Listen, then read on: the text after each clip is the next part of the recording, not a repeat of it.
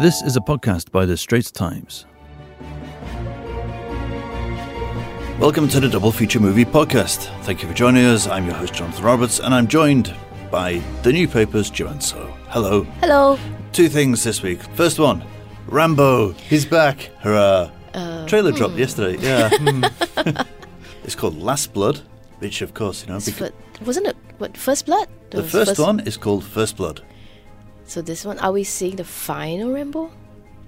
It seems to be. He teases a lot of these kind of like, this is my last one ever kind of things going on. He's how old now? 72. 72. Not bad for 72. Yeah, he actually, looks fine. he looks pretty good, actually. A lot of people looking quite good for 70-something. But yeah, this is called Lambo. Rambo, Last Blood. So the trailer's dropped. It looks kind of not as violent as Rambo, which was the last one, which is essentially Rambo 4. And that was 11 years ago. Has it been that long? It was. Back then, he was some kind of boat guy in Thailand, going into Burma, Myanmar, whichever it was back at the time. Extremely violent. Bodies exploding with blood, throats ripped out in front of your eyes, violent. This one just seems a bit more action than anything else. For newer audiences? Could be. But it says he's got to confront his past and unearth ruthless combat skills, it says here. Unearth his ruthless combat skills. Isn't he ruthless in the first place? I didn't know they unearthed his combat skills. It looks a bit kind of like Tex-Mex, cartels coming after him kind of thing. Sicario? A bit Sicario. I'd also say a bit... Well, he's one of Arnold's comeback films was called The Last Stand, in which he's a sheriff on the border against the Mexican cartels. So, yeah, it seems a bit of that. So he's in the urban jungle now. Does he still have his red bandana? No. He's got the knife, though. I don't know. We'll have to see how this works. He was brilliant in Creed 2. Yeah, I think he's good at playing at his age, so... But he's still meant to be like super efficient soldier here. I don't know how convincing he can be. Well, we'll see. Okay, the big film. Godzilla, King of Monsters. Or Godzilla II, King of Monsters, depending on which particular territory you're in. So you've watched it. How is it? That's not my impression of a Godzilla cry, but you were so excited for it. I was. No, I'm a huge fan of Godzilla. I love the concept. I've got loads of little Godzilla toys and stuff. Statuettes, if you don't mind. It's a great concept. It's very hard to actually do a proper monster movie, I think, unless you go completely fun with it. I think it's a bit too Did it try to get serious?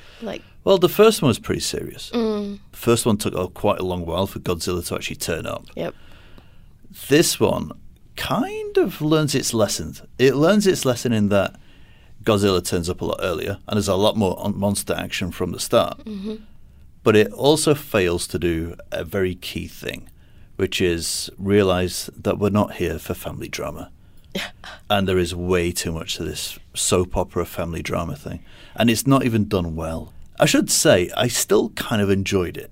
But this is as a Godzilla fan. There's a really good movie hidden in there somewhere. But it feels so... I don't know. It feels a bit first draft-like. Oh, really? The lines are not that good. But you have great actors in it. Oh, it's packed. Yeah. It is packed. You have... for a list rundown, you have Kyle Chandler, Vera Farmiga, Millie Bobby Brown, Ken Watanabe, of course. Yes. We'll only refer to the monster as Gojira, not Godzilla. Must Always be the original. Gojira. We have Zhang Ji in a bizarre role in that she suddenly becomes twins halfway through for 5 minutes for no particular reason. China market, that's the reason. You've also got Bradley Whitford, Sally Hawkins, who was in the first one, Charles Dance, who is fantastic, Thomas Middleditch from Silicon Valley, O'Shea Jackson Jr., Ice Cube's boy, David Strathairn, who was also in the first one. All the humans do a lot of standing around in boardrooms discussing, expositioning all over the place. Does Ken Watanabe have a bigger role, or he's just going around? He does have a bigger role in this. I really like Ken Watanabe, but it's such a pity that he's become a token Asian, or token Japanese, like Hiroyuki Sanada in Endgame. We need somebody Japanese. Who do we get? Is Ken Watanabe free? Oh no, let's get Hiroki in. Yeah, but I guess this one is because maybe Ken Watanabe was in the first Godzilla.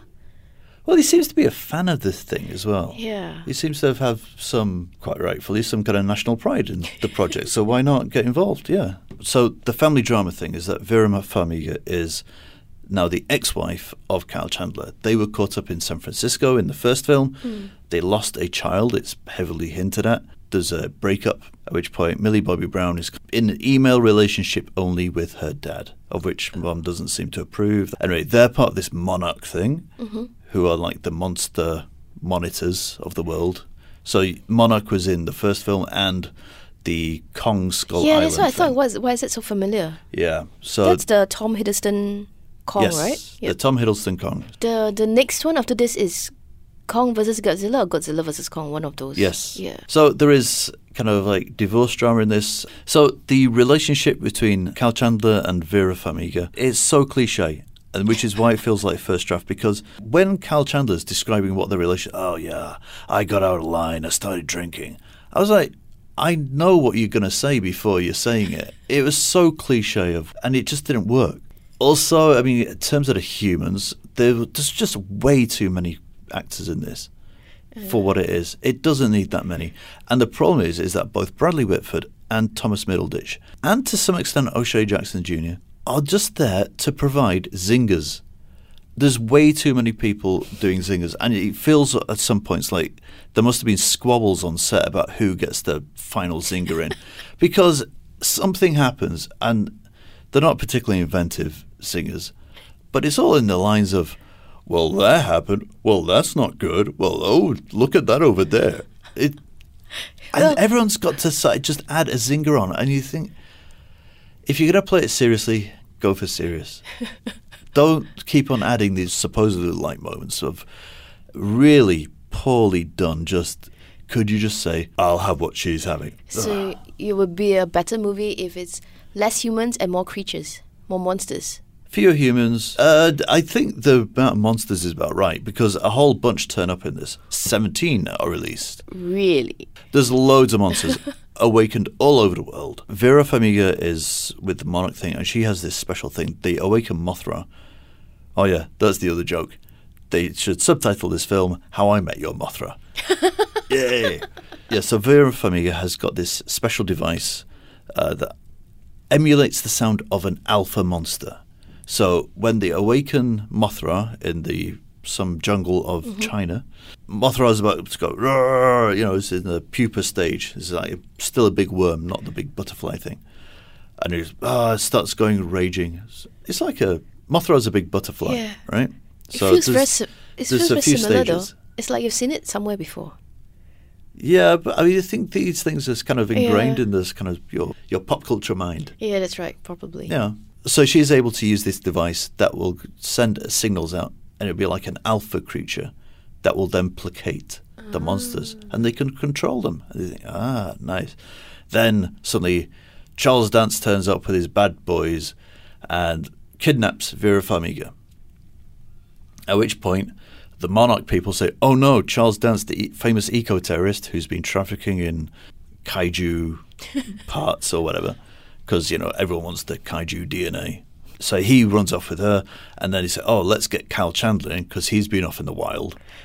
Former Monarch guy. They bring him in, and he knows about how the animals are tracking. Then that's where it gets interesting. There's a kind of twist in the film that I'm going to reveal now, because it was revealed in the teaser trailer about 10 months back, which I find very surprising, which is also why this film feels a bit of a mess. Which script are they going with? I don't know how they write these things, but I think it's like they have multiple versions that could happen, and they cut and paste. They cut and paste and edit to a particular story that they choose later on. Anyway, so it turns out that Vera Farmiga was not kidnapped at all. She arranged for Charles Dance to extract her from this thing, along with her daughter, because she is a bit of a Thanos. in that she feels that humanity has gone too far. If humanity is not subdued in some way, it's the end of everything. So awakening all these big monsters will help balance things out. And that Monarch has enough underground bunkers for enough people to go underground and then come out later and say, hey, repopulate the Earth. So basically, she wants to unleash all the monsters to destroy as much of the human population as possible and then balance things out. And apparently she's not completely nuts with this. She has a redemptive moment later on to say, oh, yeah, that would be bad, wouldn't it? Or, oops, I didn't mean to, sorry. So, which is a bit odd. So Godzilla comes out and saves the day. Pretty much. I mean, the big thing is that they have unleashed this thing called Monster Zero or Ghidorah, the three-headed dragon kind of thing. That is, of course, they say, oh, it's been a myth all the time. And so it's like the Hydra, George and the Dragon. Oh, okay, all these, yeah. everything, every myth with a dragon has apparently been Ghidorah from back in the day. And of course, there's cave paintings that show Godzilla fighting Ghidorah because these are the two alphas and they fight. Now, when it gets to the monster stuff, that's all right. It's pretty good. It gets a lot more entertaining that way. But that's what it's supposed to be, isn't it? It's supposed to be a creature feature? Well, yeah. You'd think they'd just remember what fun is and just get on with it. I mean, there's some really nice bits. There's the bit where they have this underwater base. You see Godzilla coming through the deep, dark murk. And each time he has this kind of humming sound when he powers up. And you just see his back fins lighting up underwater.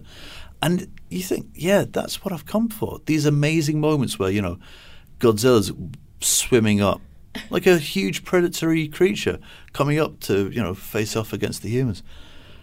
And later on, he gets more superpowered. And there's a bit of nonsense with superpower weapons turn up and they're never mentioned again, or why particularly this one is able to kill them, but then he can get revived by a nuke later. It really needs a kind of Fast and Furious version where it's nonsense, but everything has enough charm to carry it off. And I think if they focused on Charles Dance more, who is utterly brilliant in this, he has a complete disdain for what's going on, just as a character and possibly the actor as well. What am I doing here? It's kind of like, well, shall we just get on with this then? Or, in his wonderful, fruity way, if you ever saw him as Tywin Lannister, it's basically that. And he's just one of those guys that can read the phone book and you just go, that's the best story I've ever heard. He's too old for Hollywood. No, he's That's not. why he's not. I think he's probably younger than Sylvester Stallone. But he'd be great. And I think, yeah, so it's kind of muddled. I think he thinks it's a lot more famous than it is. There's kind of like references to old stuff where, hey, you'll remember this from the first film. When actually, no, nobody remembers it from the first film. And considering they've had years to put this together, I'm surprised it's so flimsy. But the next one is going to be Kong. Yeah, I'm curious to see how Kong versus Godzilla, both are supposed to be I worry about this thing, good though. guys, sort of. Oh, it's like Batman versus Superman, isn't it? Yeah. I'm sure there's going to be some other it's just a big one. bad Yeah, thing big that bad comes thing. out Yes. from space or something, because they do mention aliens in this as well. It has to be a lot more fun. And I worry with this kind of thing that because the reviews for this are very mixed. I mean, this is a mixed review. I kind of like it, but there's a lot wrong with it. Yeah, how would you rate this? For the TMP rating of out of 5, I think I'm going with, if it was really generous, I'd say 2.5. If it was really generous, I think it's more of a 2. Mm-hmm. In that it's fun, it would definitely pass the time, but I think you really have to lose your brain to watch How long it. is the movie? It feels very long. It's like over 2 hours as well. But some of the effects are really good. I say some of the effects. The monster effects are really good. It feels similar to Avengers Endgame, where Thanos is still amazing looking, but then some of the other CGI feels a bit... Same here. Okay. Godzilla is just amazingly good. Then when it cuts to like the ships and the helicopters and stuff, you just think, no, this feels like a video game. And they've tried to cover it up by having everything being rain lashed and water everywhere. Yeah, and in the dark. It's all in the yeah. semi-dark and stuff, which is like, okay, yeah, we know what you're trying to say. Try to hide the seams, but I don't know. So the big question is, will you watch it again? Would I watch it again at the cinema? Probably not. Yeah, it's flawed, but it's There are it's redeeming not factors. terrible. Yeah. It's not utterly terrible. I wouldn't say, oh, it's the worst film ever. It's just really disappointing, really. I think it's a difficult job. I think anyone who's going into trying to create a Godzilla film for a modern Western market either embraces a kind of Fast and Furious Logic out of the window. kind of logic out the window, but just fun. And that is where we'll leave it. Joanne, thank you for joining me. You're welcome. And thank you for listening. And if you're listening on iTunes, Google Podcast, or Spotify, do rate, like, review us. Every little helps. And until another double feature next time, goodbye. See you. That was an SPH podcast. Find us on iTunes, Google Podcasts, and streaming on Google Home. Do send your feedback to podcast@sph.com.sg. You can also check out more podcasts on various topics at straightscience.com and bt.sg.